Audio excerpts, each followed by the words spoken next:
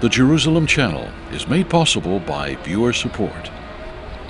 Thanks for watching.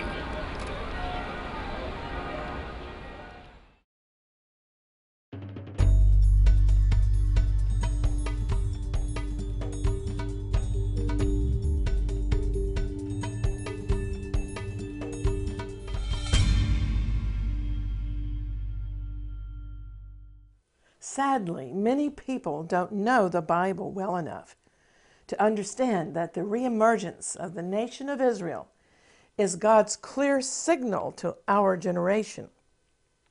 If you don't understand the significance of that, the rest of the story won't make much sense at all. You see, the Bible clearly predicted that God will regather his Jewish people back into their own homeland in what the Bible calls the last days. If you don't know the hundreds of prophecies about the regathering of the Jews to Israel, you can fall into the world's distorted perspective about events in the Middle East and even find yourself holding anti-Semitic points of view. But God said in the Bible that he will implement the return of the Jews with all of his heart and all of his soul. Now that's very passionate talk. So if you want to be on God's side in this equation, you need to be a watchman and witness what God is doing day by day. To do that, we need to stay attuned to God's heart, to understand his passion for these matters. I want to take you to Jeremiah chapter 32, beginning with verse 37, which records a declaration from God Almighty where he speaks of the Jews and Israel. He says, "Behold, I will gather them out of all the countries where I have driven them in my anger, in my fury, and in my great wrath." Yes, for the last 2,000 years, the Jewish people have been scattered over the face of the earth. But he said, to continue this passage, "I will bring them back to this place, the land of Israel, and I will cause them to dwell safely. They will be my people, and I will be their God. Then I will give them one heart and one way, that they may fear me forever, for the good of them and their children after them. I will make an everlasting covenant with them, that I will not turn away from doing them good. But I will put my fear in their hearts, so they will not depart from me. Yes, I will rejoice over them to do them good, and I will assuredly plant them in this land, the land of Israel." He says, "with all of my heart and with all of my soul." When God says he's going to do something with all of his heart and soul, do you think he means what he says? Yes, he most definitely means what he says. Unfortunately, most church denominations have apostatized to the point that they're opposing God and actually working against the Lord's end-time scenario by even trying to oppose and to boycott Israel. Some anti-Semitic churches and political leaders think that they know better than God how to deal with his Jewish people. Also, the enmity of the Muslims against the Jews goes way back to the beginning of the family conflict in Abraham's tent in the book of Genesis. Which of Abraham's sons would be the heir, the son of promise? Ishmael, the son of the bondwoman Hagar, or Isaac, the son of Sarah? The story, as recorded in Genesis, is that Abraham and Sarah suffered a lapse of faith because they were childless. Abraham gave Sarah a son named Ishmael through a surrogate mother named Hagar. But that wasn't God's plan, and eventually Abraham was forced to cast out the bondwoman Hagar and their son Ishmael. And to this day, the religion of Islam perpetuates Ishmael's spirit of rejection by claiming that God doesn't have a son. Nevertheless, in his love and mercy, God promised to bless the descendants of Ishmael. And today, many Muslims are blessed by coming to a saving knowledge of the Lord through the divine agencies of dreams and visions of Jesus, the Messiah. As a matter of fact, a Muslim background believer who today is following Jesus as Lord made many complaints to God in his prayers about Israel and the Jews. Although saved and in the kingdom of God, he was very bitter against his elder brothers, the Jews. And one day, God spoke to him very clearly. God said, "Your problem is with me, not with them." God said, "I chose the Jews. They didn't choose me." And since then, the former Muslim has corrected his thinking. He checked his hatred, and he's been winning other Muslims to the Lord and teaching them to pray for Israel and the peace of Jerusalem. And now for a clear understanding, I think that this important prophecy in Jeremiah chapter 32 bears repeating. And so I'm going to read some of these verses, beginning with 37. Behold, God says, "I will gather them," that's the Jews, "out of all of the countries where I have driven them in my anger and in my great fury, and I will then bring them again into this place, and I will cause them to dwell safely. And they shall be my people, and I will be their God. And I will give them one heart and one way, that they may fear me forever for the good of them and their children after them." And here in verse 40, God says, "I will make an everlasting covenant with them, and I will not turn away from them. I will do them good, but I will put my fear in their hearts so that they won't depart from me. And," he says, "I'm going to do them good and plant them in this land, the land of Israel, assuredly with my whole heart and with my whole soul." Now, in this passage, the words forever and everlasting make it clear that God is not speaking about a temporary solution for Israel, but about establishing them again in their own land as a permanent and irrevocable fact. I like often to study the original Hebrew, and in verse 41 of this chapter 32 of Jeremiah, when God said assuredly, literally it means with faithfulness and with perfect sincerity, he is going to plant them in their land. A literal translation is assuredly or in truth or in stability and firmness. He will absolutely delight to show them mercy. And while doing this, he promises also to beautify them with salvation and to take pleasure in their prosperity after so much suffering. The Apostle Paul restated these sentiments of God in Romans chapter 11 in the New Testament. Paul said that God's calling of the Jewish people is irrevocable and that they will be saved when the full number of the Gentiles have been brought into the kingdom of God.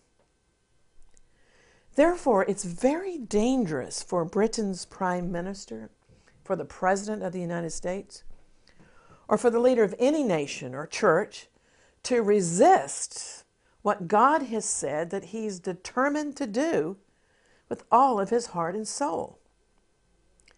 When Britain administered the League of Nations mandate over the Holy Land from 1920 to 1948, the British government subverted its own promise that Palestine would be a homeland for the Jewish people. The shocking history of how Britain tried, rather consciously or subconsciously, to abort the Jewish state from coming to its own is a story that's rarely told to this generation. But as the nations of the West oppose Israel's right to their ancient homeland, their suffering decline, while Israel, against all odds, is rising again. You see, God is ultimately seeking to make his ancient people the instrument of his judgment upon the other nations. Do I have a Bible reference for this? Yes, there are many.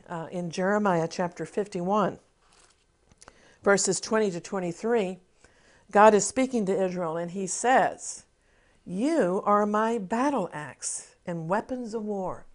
For with you I will break the nation in pieces. With you I will destroy kingdoms. And with you I will break in pieces governors and rulers. Also in Isaiah 60, verse 12, God assured Israel of a place of preeminence among the nations. God said, "The nation and kingdom that will not serve you shall perish, and those nations shall be utterly ruined that won't serve Israel." That's a clear warning. No matter how strong or prosperous we may appear to be, God says we will come to ruin if we oppose his plans and purposes for his people Israel. But you say, what about justice for the Palestinians? Yes, that's a very legitimate question. God is concerned for the Palestinians, and he has made promises to Abraham that the descendants of Ishmael shall be blessed. It's hard for them currently to oppose what God is doing. But all parties need to understand that Israel's restoration is not due to the merits of the Jews, but it's because of the merits of the God of Israel, who is faithful. He is a covenant-keeping God. Where they may have failed, God has never failed.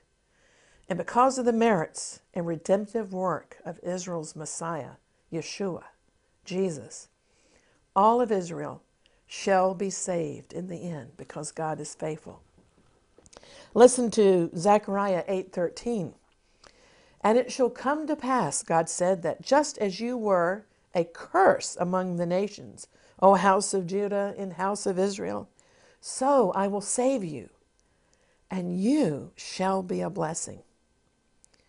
You see, Scripture looks forward to a day prophesied in one of my favorite scriptures in Zechariah 8:23, that the days are coming, the Lord says, when 10 men from every language of the nations shall take hold of the garment of a Jew and say, "Let us go with you, for we have heard that God is with you." Now, an important question is this: are you a watchman for your nation? Are you an intercessor? I believe that God's desire is to bless the English-speaking nations who've led the charge in taking the gospel to countless other nations. But I also believe, according to God's word, that our nations will determine our national destinies by the way we relate to God's purposes for Israel. It's amazing to me that the 18th century apostle of Britain, John Wesley, had a great grasp on theology because, unlike so many people today, Wesley was thoroughly knowledgeable of the Word of God from cover to cover. And I'd like to read to you a hymn that John Wesley wrote about God and the Jews that was included in a 1779 hymn book. "Almighty God of love, set up the attracting sign, and summon when thou dost approve for messengers divine. From favored Abraham's seed, and new apostles choose, and isles and continents to spread the dead reviving news. Them snatched out of the flame, through every nation send, the true Messiah to proclaim, the universal friend, that all the God unknown may learn of Jews to adore, and see thy glory in thy Son, till time shall be no more. Oh, that the chosen band might now their brethren bring, and gathered out of every land present to Zion's King. Of all the ancient race not one be left behind, but each, impelled by sacred grace, his way to Canaan find. We know it must be done, for God hath spoke the word, and all Israel shall the Savior own, to them their first state restored. Rebuilt by his command, Jerusalem shall rise, her temple on Moriah stand again, and touch the skies. Send then thy servants forth to call the Hebrews home, from east and west and south and north. Let all the wanderers come, wherever in lands unknown the fugitives remain. Bid every creature help them on thy holy mount to gain. An offering to the Lord, there let them all be seen, sprinkled with water and with blood, in soul and body clean. With Israel's myriads sealed, let all the nations meet, and show the mystery fulfilled, thy family complete. I'm amazed by John Wesley's grasp on biblical truth concerning end-time events and the regathering of the Jewish people in their ancient homeland. He even foresaw that they would regain the Temple Mount, and he foresaw the fact that their temple will rise again. John Wesley was, of course, the founder of the Methodist Church, but how many Methodists today believe current events in the Middle East are fulfilling Bible prophecy? I want to challenge my Methodist brothers and sisters. Are you in step with your founder or out of step? But this revelation concerning God and the Jews doesn't concern just the Methodists. All committed Christians have a responsibility to bear witness to the full counsel of God concerning Israel and the nations. In Ezekiel chapter 3, in verses 16 to 21, the prophet related how God made him a watchman of his nation. And he explained that if a nation moves away from God's revealed will and purposes, the watchman's responsibility is to warn his nation. And if the nation listens and repents, the nation will be saved. But if it doesn't repent, it will come under God's judgments. But the watchman himself will save his own soul. These thoughts were repeated in my recent Bible reading in Ezekiel chapter 33. And I want to read that starting with verse 1. The word of the Lord came to me. Son of man, speak to your countrymen and say, when the watchman sees a sword coming against the land and blows the trumpet to warn the people, then if anyone hears the trumpet but doesn't take warning, and the sword comes and takes his life, his blood will be on his own head.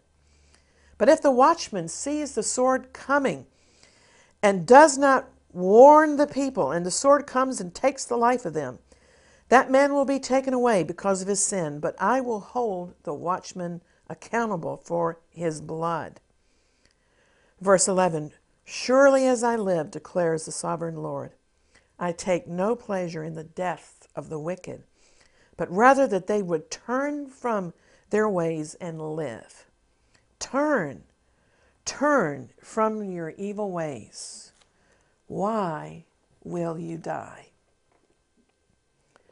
As God's servants today, we're responsible to deliver this message to the nations and the Lord's present truth embodied in so many prophecies, such as Jeremiah chapter 31 and verse 10, which states, hear the word of the Lord, O nations, and declare it in the isles afar off. I could even say here, declare it in the British Isles afar off. And say, what do we say? God says, say, he who scattered Israel will gather him and keep him as a shepherd keeps his flock. The Lord warns the world not to oppose his purposes in regathering Israel. And so we must cooperate with God's predetermined counsel as stated in these Bible prophecies.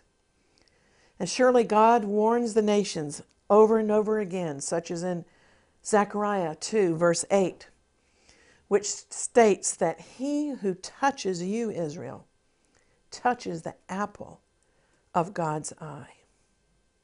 You see, the apple of the eye is the most sensitive part of the entire body. With our reflexes, it's the part that we are the quickest to defend. And that's how God reacts to any threat to Israel. The nations are taking their stand against Israel.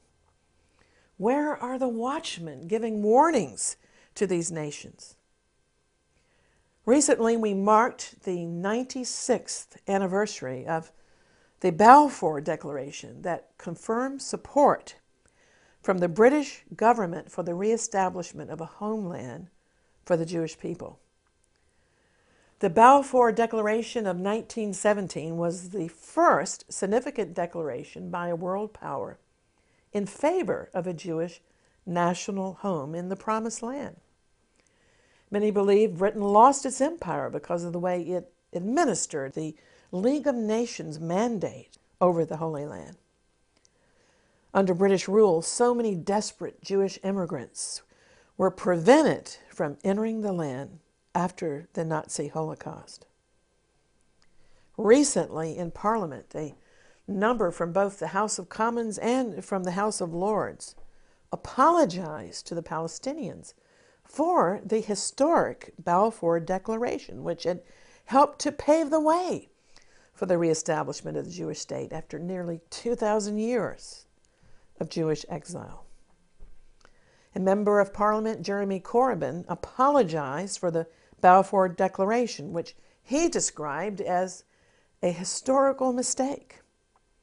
Corbyn's apology was echoed by Liberal Democrat MP David Ward, who said Britain had no right to issue the declaration.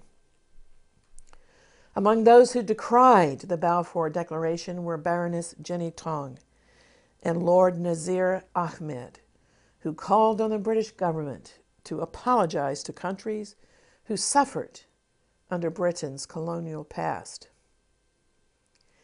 However, I want to ask, what are we going to do with the fact that God himself surely inspired the Balfour Declaration through the British Foreign Secretary, Arthur James Balfour? God emphatically declared in his word that in his appointed time, he would regather and restore Israel as a people. So in 1917, when the Balfour Declaration was written, some politicians still knew the Bible. 7 out of the 10 members of that war cabinet were evangelical Christians. Are we going to oppose God's clearly stated purpose because we think today that we know best?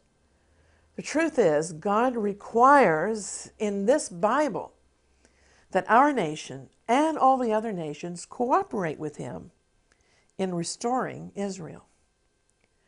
You see, Israel's restoration is an important theme of Paul's message to Gentile believers in the New Testament, especially in the book of Romans. And in chapter 11 of Romans, Paul says, I speak to you Gentiles. He said, for if the Jews being cast away is the reconciling of the world, what will their acceptance be but life from the dead?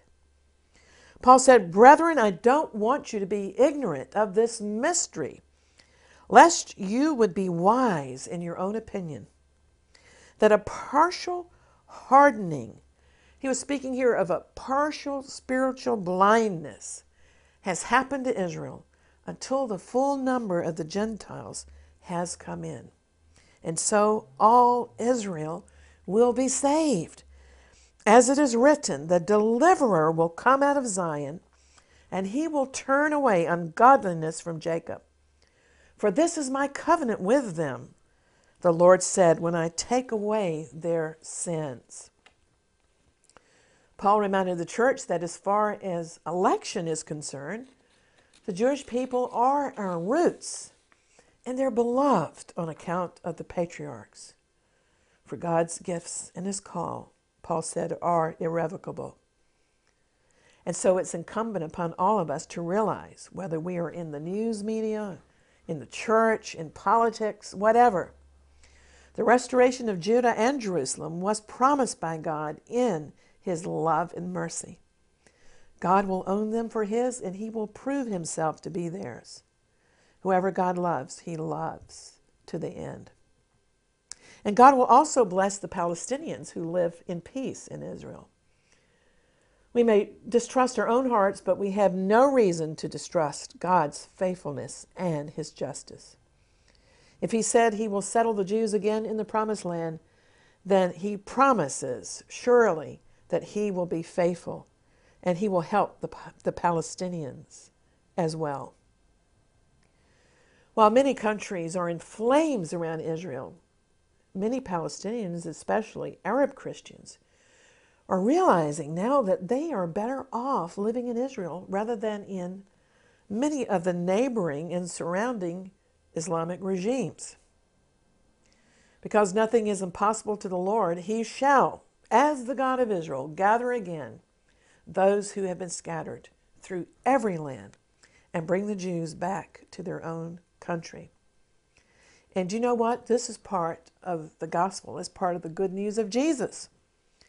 Because Jesus plans to return when the Jews are in place to rule Israel and all of the world from the throne that he was promised by the angel Gabriel to Mary, the throne of his father David here in Jerusalem. That is good news. And we say, Maranatha, even so, come, Lord Jesus. I hope the study has helped you to understand better prophetic events. To watch any of our programs anytime, please visit our website at exploits.tv, where we have more than 100 videos available 24/7. And also at our website, you can request a free copy of our newsletter, Exploits. I'd like for you to have your copy. And I'd like to chat with you. Contact me via Facebook or Twitter. Until next time, contending for the faith, I'm Christine Darg. Shalom. Something prophetic, something biblical and surely significant is always happening here in the city of the great King, in Jerusalem, the worship capital of the world. We want to thank you for being a part of the Jerusalem Channel and for faithfully supporting it. It's because of your support that we're able to bring vital insights in these last days. And we especially want to remind you to receive your free copy of our Exploits Ministry magazine. You can receive it by going 24/7 to our website at exploits.tv. And in the United States, we have a toll-free number. Also in the UK, we have a telephone number so that you can send us your comments, which I always enjoy reading, and your prayer request. I want to pray for you here in the city of the great King. So please stay in touch with me via Twitter, Facebook, or our website. Blessing you from the city of the great King, I'm Christine Darg. Shalom.